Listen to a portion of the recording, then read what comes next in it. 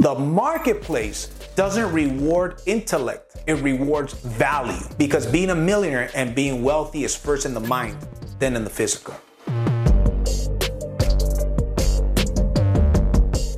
What's up, guys? Welcome to another episode of the Driven Not Given podcast. This is one that I've been wanting to do since I saw this post. And I saw a post on Facebook and I loved it. I mean, this went right in line with what I said. So there's a professor that flunked an entire class. And the reason why he flunked an entire class of students was because a lot of the students were saying, hey, socialism is good. Socialism, if there's no rich people and there's no poor people, that would be the great equalizer. There's not going to be any poverty and it's going to be a lot more fair, which unfortunately, this is some bullshit that's being taught in schools these days big time.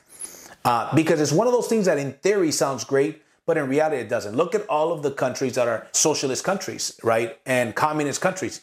It just doesn't work. So anyways, we're going to get into it. And this is one of my favorite episodes so far as when I wrote this down and when I decided that I'm going to talk about this. So anyways, I've got my notes here. So it's an economics professor. He made a statement by flunking the entire class. So prior to this, the teacher claimed that she had never failed any student before. And this time, she went from never failing a student to failing everybody, okay?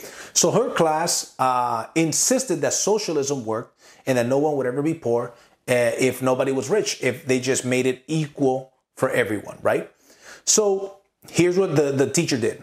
The teacher said, okay, great, let's do a test. She says, let's do a test or let's do an experiment. Everybody's gonna get an averaged grade. Nobody's gonna fail. Nobody's gonna get an A. We'll just do an average grade. That way it's fair for everybody. So this was the experiment that she did. So in other words, what she was doing is that she was substituting grades for dollars.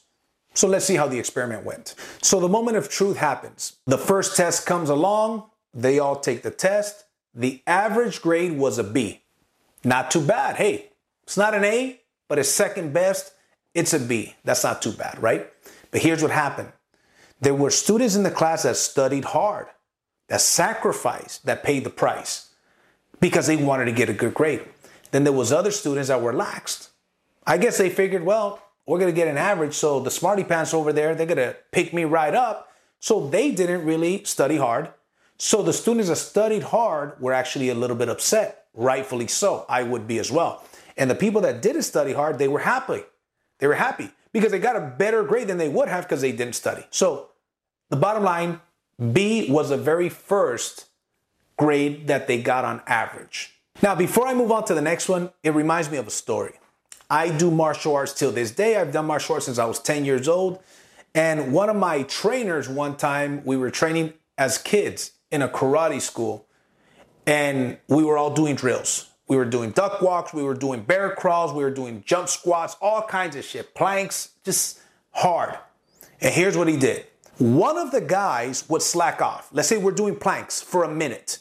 This guy falls, boom, knees touch the ground. We don't.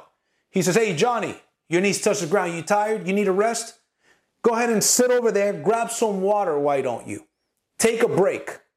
The rest of you, you will pay for Johnny not making it.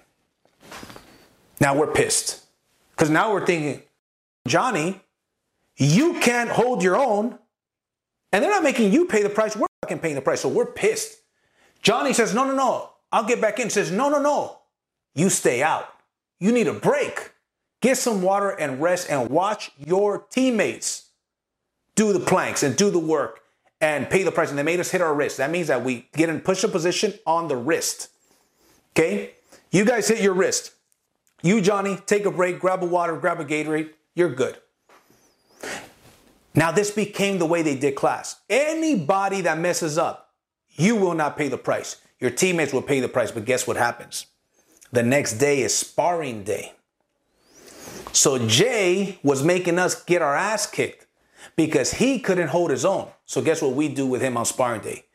We beat his right? We go at his ass because we're not very happy that this dude can't hold his own. He's not pushing himself to the limit. You follow me?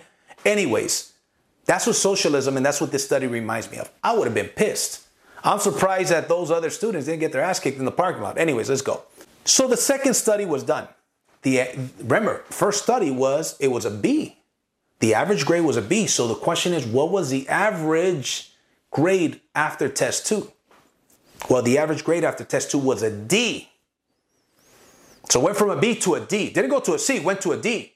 So now that second test was a D, nobody was happy. Now the guys that didn't study and the guys that did study, nobody was happy. It's a D. It's not looking good. Third test comes around. It's a F. Listen, man, I'm not a gambling man anymore. But you ever make a study similar to that, I know where my money's going. This is going to fail. History shows us that every country that's tried this has failed. It's obvious, okay? So the third test happens, the average grade is an F. Why is it an F? Here's why. After the third test was done, the F was the average grade, okay? Now, as the test proceeded, the scores never got better. Now, the bickering and blaming proceeded and it resulted in hard feelings, and no one was studied for the benefit of anybody else. I'm reading you what the article says. They're talking about this, right? Now, to their great surprise, all failed, and their professor told them that socialism would also ultimately fail. Because when the reward is great, the effort to succeed is great. But when the government takes all reward away, no one will try nor want to succeed. That is absolutely right. You know, in business, we say comp plan drives behavior. Let's look at a simple example. I live in California, right? I live in America. A lot of my viewers live in America. All of this money printing from unemployment. In California and around the nation, but I see a lot of it in California because, you know, I live in California. There's so many more break-ins now, probably than ever before. There's muggings in broad daylight. People don't want to go back to work. They got accustomed to getting some free money. They don't want to go back to work. Now they're stealing from people that have it, from people that do work. Why? Because comp plan drives behavior. Anyways, that's just a little example. So this teacher went out there and she made 5 points. I'm going to read you what these 5 points are, which are very, very true. She says, you cannot legislate the poor into prosperity by legislating the wealthy out of prosperity. That's point number 1. Point number 2, what one person receives without working, another person must work without receiving. Number 3, the government cannot give anybody anything that the government does not first take from somebody else. Number 4, you cannot multiply wealth by dividing it. Number 5, when half of the people get the idea that, hey, I don't have to work because the other half is going to take care of me, then what happens is that the other half gets the idea that they're not going to work because somebody else is going to reap the benefits of their work. So that is the beginning of the end of any nation. Think about it. If one half of the group knows, I'm not going to go to work because these people, they're going to make up for me, so I'm going to reap the benefits from the work these other people do. Then what happens with these people, the ones at work, are going to eventually say, why in the world do I have to go to work? I'm not going to get rewarded for it. They're going to give these lazy ass people that stuff anyways. Now, here's the deal. I'll give an example. My wife, a couple years ago, went to the T-Mobile store to get a new phone. This girl walks in. I won't mention her nationality because it has nothing to do with it. But she walks into the store, gets a brand new iPhone. Box, like nice, right? Right in the box, easily over $1,000, right? Probably $1,200, $1,500 iPhone. She walks out of that place. My wife experienced this firsthand. She was disgusted by this. And she says there was a store full of people. She walks out of the store with that box of her iPhone and says, thank you, taxpayers. Yeah, Jay is over here looking at me crazy. The audacity. That girl, the way that my wife described her, she was in sweats and some socks and some sandals and stuff.